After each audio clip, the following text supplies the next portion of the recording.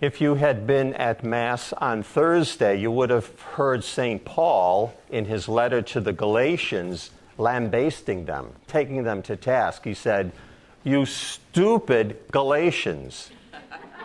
Very severe.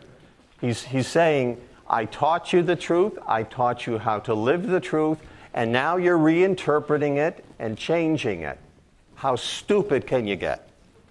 Now, that was 2,000 years ago. Do you think things have changed a lot? Okay. You stupid parishioners of St. Marianne, Pope Parish. How stupid. We need to hear that too. Things really haven't changed.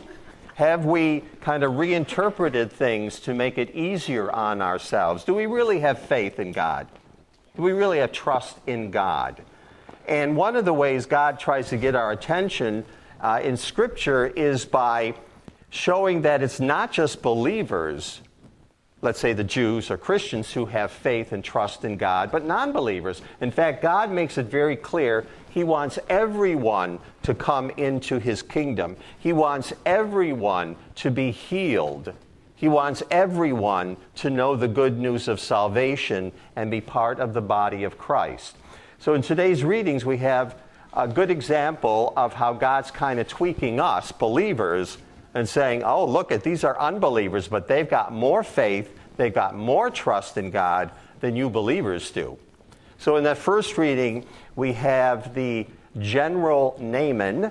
He was the head of the army of the Syrians. He was a pagan. He wasn't a Jew. He was a pagan.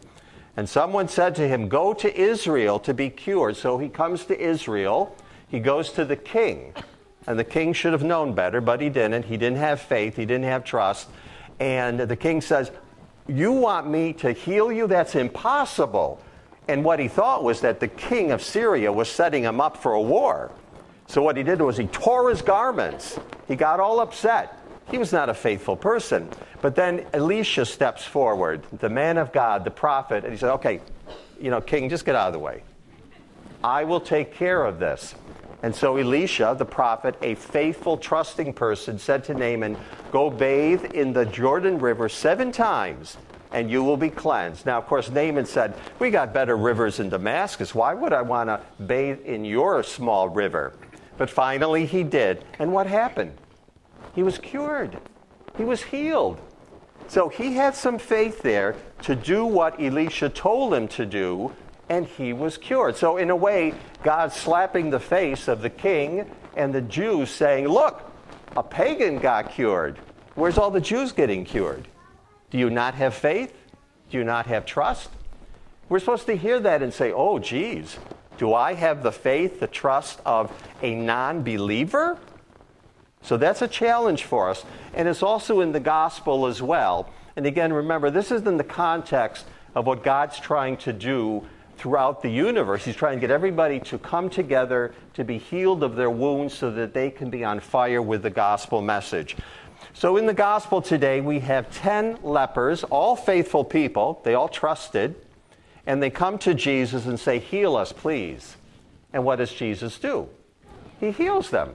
He heals them. They had faith. So they go off to show themselves to the priest to prove that they have been cured. And on the way, they see that they are cured, but only one of them comes back to Jesus to thank him. So what's with these other 9? Aren't they grateful? Or isn't that kind of like us, too? We get what we want, then we forget God. Or as one person put it, we kind of treat God as a divine vending machine. We put our nickel in, we pull the thing. Okay, God, that's what I want. Give it to me. And you owe it to me because I'm a believer. Well, in this case, it was a Samaritan that came back to say to Jesus, thank you. Thank you. Who were the Samaritans? They were not Jews.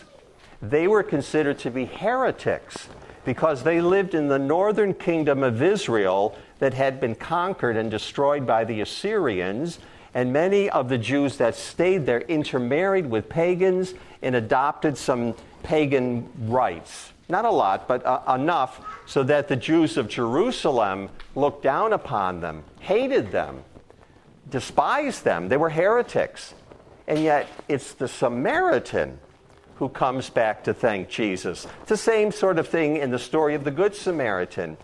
It wasn't the priest, it wasn't the Levite, Jews, who helped the man who was beaten up and left for dead. It was the non-believer, according to the Jews.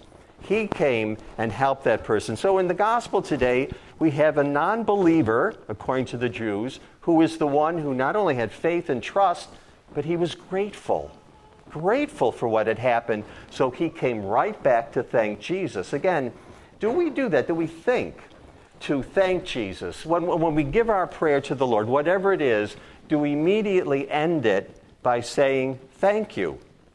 Trusting that God's going to answer it one way or the other. And so we don't have to be worried or anxious or whatever it is. We can let it go because we trust God. So in these scripture readings, really, God's saying to us, you stupid Christians, you've got it all. I've given you the way, the truth, and the life. I've given you all the teachings you need so that you can thrive. I have given you everything so that you can grow in your faith. I have even given you power to go forth and heal people, to raise people from the dead. But do you use those gifts? I mean, what kind of people are we when God gives them to us and says use them, and we don't use them? That's a foolish person. That's an unintelligent person. That's a stupid person. Let's say it together. We are stupid. Okay. I'll let the bishop know that.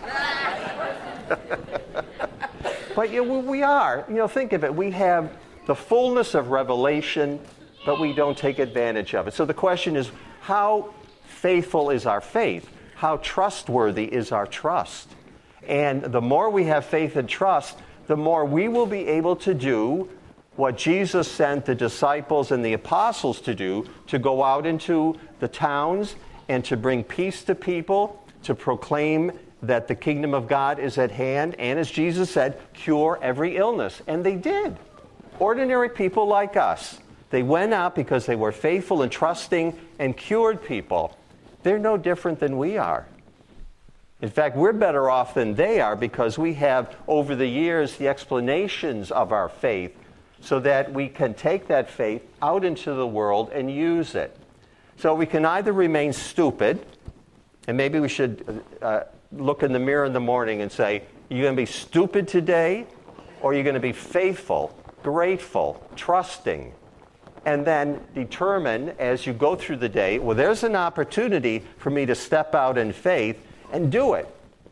And we have to practice it. We have to step out in faith. We have to push ourselves. We have to remember, I don't want to be called stupid, therefore I'm going to take my faith and use it and trust God that, that something great will happen as a result of it. And of course, the miracles are not an end in themselves, and not just to say, oh, look at how great we are.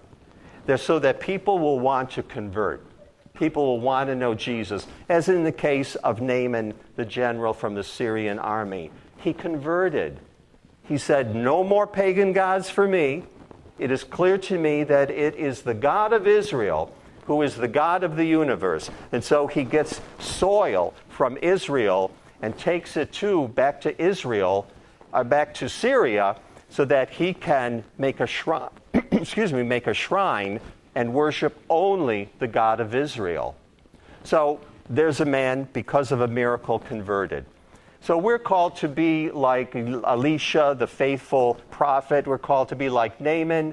We're called to be like the Samaritan, trusting in God, being faithful, and thanking God when something happens in our lives. It makes it clear that God loves us, and he wants us to extend God's love to everyone. So as you go forth today, think of where you are in your own walk with the Lord, your own faith, your own trust in the Lord, and make an agreement with yourself that over the coming week you will look for opportunities to be faithful, to be trusting, to say that the kingdom of God is at hand, and to work the miracles that we can work in his name.